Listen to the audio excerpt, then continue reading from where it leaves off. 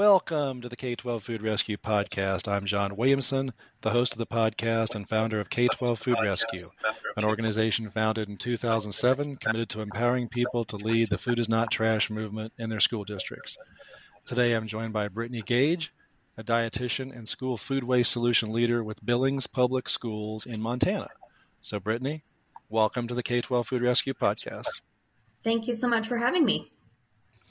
Well, you're very welcome. And, one of the things that we are most excited about today is that Montana makes the 31st state we have shared a successful school food waste solution from, on our way to hopefully 50. So that's very encouraging for us at Food Rescue. So with that as an opening teaser, can you tell both our audience, or can you tell our audience a little bit about yourself and your role in the Billings Public Schools? Yes, I am a registered dietitian nutritionist. I work for Sodexo, which is a company that runs the National School Lunch and Breakfast programs here in our county. We have 5 school districts that we work with, and our food waste solution is currently at our largest school district, which is School District 2. So my role includes a lot of time working with students with allergies and diabetes, training employees how to make allergy-safe meals, and then I have become kind of our champion of food waste reduction management in these schools. Awesome. Well, that's a beautiful lead into the next question. How in the world did you become interested in the subject of either food waste in general or school food waste specifically? Yeah, my passion for food waste really kind of kicked into high gear when I was studying sustainable food systems as part of my dietetics degree when I went to Montana State University. And it's kind of one of those things, like when you know. I didn't realize the amount of food waste until I actually had the opportunity to study it. So once I found that I was aware of the amount of food waste that not only happened in my home, but also in other sectors of the food system, I was immediately interested in making an impact. I felt like this was something that I could do for the rest of my life. And I have started doing it, and it's wonderful. So after that spark, obviously, you start to work in the school system. What are the things you started looking at into solutions? I know in the article I read, it focused on a high-tech scale, aiming to reduce food waste in schools by 20%. But just give me some ideas on what happened, once you got in the school system. Yeah. So, prior to any work in the school, I wanted to make sure that I was good at reducing waste in my own home. I truly believe that everyone can implement small everyday solutions to reduce food waste. And after I felt practiced at that, I found a program within Sodexo and LeanPath, which is the company that we partner with, called Waste Watch. And this is an established program that includes a scale and software with some more intuitive statistics than our paper tracking could ever give us. So we were able to start with this program just a few months ago. So how did you go about, acquiring the scale, and were there any hurdles to acquiring it? Yeah, the biggest hurdle for this was cost. Obviously government run program with schools, so we are on a budget, and there are definitely less expensive ways to reduce waste, but we really wanted to make an impact. So we have this high-tech food waste scale that ran us about $5,000. In School District 2, we have 33 schools, so one school for 33 schools is a start, but getting the whole district there, we're still working on that. It's a barrier for that. But our employees, though, were really on board with food waste. It's something that they had mentioned and had talked about often prior to us even starting anything. So the barrier of them wanting to do it really wasn't there. They were really on board, which was great. Yeah, that's really cool. When the resistance is high, it's tough. So yeah. So give us an idea. Okay, so you implemented using the scale. How does the usage of the scale work, and what have you seen so far on the impact of food, of what you're doing, basically? Yeah. So the scale has we've got the scale, and then we've got like a computer system that's attached to it, and our employees weigh waste while they're preparing food, and then at the end of the day, and it takes off the size of the pan, things like that. So we can get a really accurate measurement. And one of the cool things is immediately our employees became super aware of the amount of food waste that was really great to see, because I think when you're in the industry, you get used to the amount of food waste, day in and day out. But when we were able to put it in pounds and ounces and dollars and talk about environmental impact, it was super eye-opening for them. So we're able to identify some trends in our service operation that could be easily fixed. And then we have some foods and some things that are a little more variable that we're still working on. And we're able to engage them and find some creative solutions for those, which is really great to see them be able to have that kind of growth as an employee in their own jobs. I think it's been really, really wonderful to see. Yeah. So let's do some definitions, I guess, for our audience here. We see back of the cafeteria waste, which would be stuff that's just never served to the students, for a variety of different reasons, maybe a half-baked pan of lasagna or something like that. Maybe even food that would be donated right before spring break or something that just ends up getting thrown out. And then you'd have student traded trash waste, which would be, the unopened and unpeeled food items on their tray that, could be used again or donated somewhere. And then you have the half-eaten sandwich that you can't do anything with. What of those three, what are you measuring, or are you measuring all three of them? So right now we're measuring back of the cafeteria. So okay.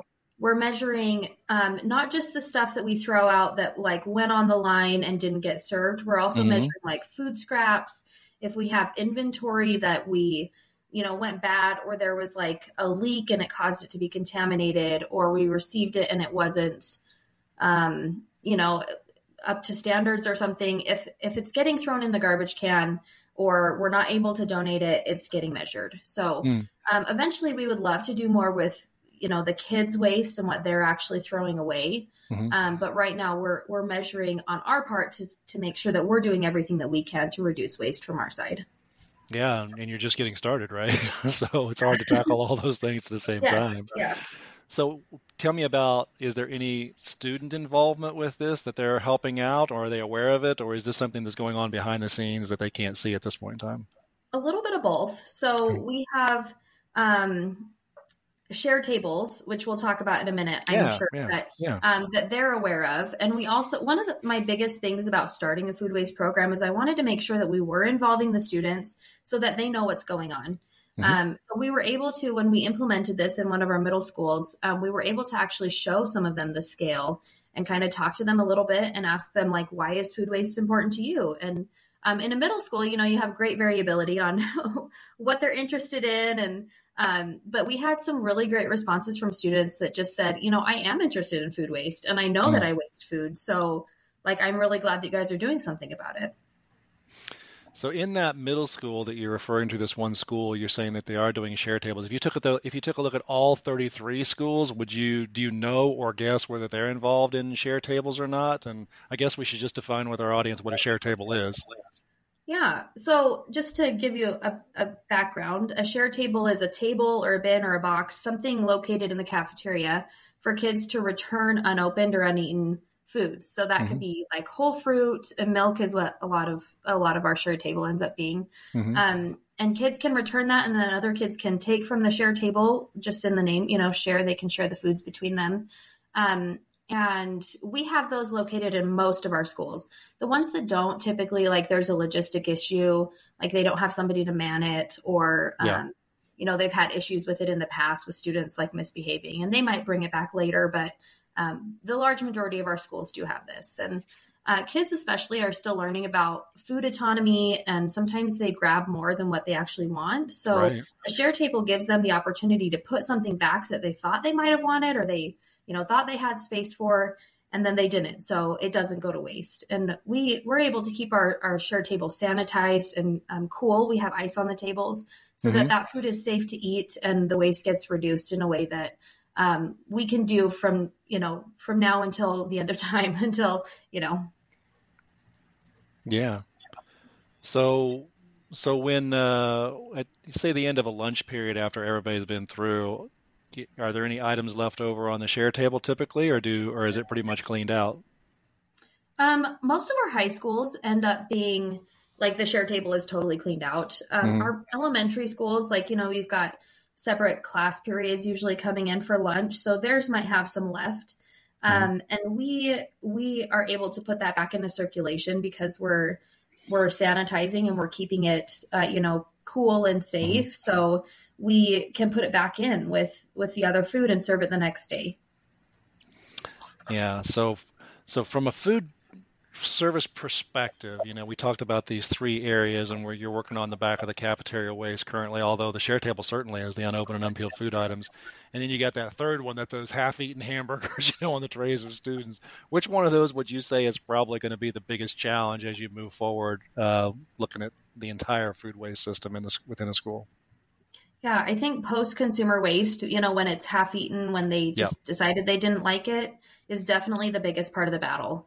From our end, we make sure that our recipes are delicious and we make sure that we're, making the appropriate amount. But kids can be brutally honest. If they don't like a food, they will totally toss it if they don't love it. So, that's right. As they're learning food autonomy and learning how to serve themselves properly, that's a huge step. And then we have some signs up that say things like, take what you can eat and come back for seconds if you are still hungry. And the idea is, take less the first time and come back for more if you're still hungry. But it's a huge balance. And that is something that kids have to learn. In this sector specifically, that's a big hurdle. We hear it a lot with our cafeteria attendants. They say, oh, those kindergartners, they waste so much. And I'm like, it's okay. They're learning. It takes some time. Yeah. But that's a huge battle. That's a large part of our food waste is what gets thrown in the trash from students. Yeah, that's a great point that, kindergartners are learning. We look at 40% of our food being wasted. That means we waste food too. So they're just like us. They're really not any different. So it shouldn't be any great shock to find out that they're only doing what they see us doing sometimes. So that's what I think is really cool about what you're doing and what we're trying to accomplish with K-12 Food Rescue is just to start kids at a young age, just to be aware of it. How many times is this really just an invisible problem that nobody thinks about? And I love the visibility that you bring into it. Yeah. So I'm curious if you've seen our tracking tool, that converts pounds of food into carbon dioxide equivalents and if you've seen the graphics that we're communicating. I have. Yeah. I would love to I always play a game with people. Like if you know that a certain amount of food, is being donated on the share table, and there's 180 days in a school day, and then you have 33 schools, you can pretty much get an estimate of what 33 schools do, and it's oftentimes a shocking number. How many items are actually being rescued just because of a share table. Yeah, and we do things similar for our principals. When we're at the beginning of the school year, I say, hey, consider doing a share table if you don't have one already, because this is the impact. You don't realize, 183 school days that we're serving lunch at every single one of them. That makes a big difference. It adds up over time. Yep, and then there's the environmental piece of it as well. Once you add all of that together, it's good for kids to know both things. So, well, Brittany, I thank you so much for joining me on the K-12 Food Rescue podcast today. And as we finish up, is there any advice that you might have for people that are interested in school food waste solutions in their school district? Yes, for sure. I think that, starting small is totally okay. Every little bit you can do to reduce food waste makes a difference. And I promise that. Even when you reduce 5%, that adds up over the course of the year. My other big thing is to get the students involved. They are interested in things like this. You'd be surprised. I think sometimes we think this is an adult issue, and it's not. It starts young when they're little, when they're learning about so many different things. This is totally something that they can learn about and be aware about. So start small and get those kids involved. No, I think that's great advice. I always tell people when you go to our website, you won't see my picture anywhere because people listen to kids. Make them the face of the story and watch how it grows. So if anyone's interested in learning more about what you're doing to fight school food waste and just food waste in general, could they reach out to you, and how might they do that?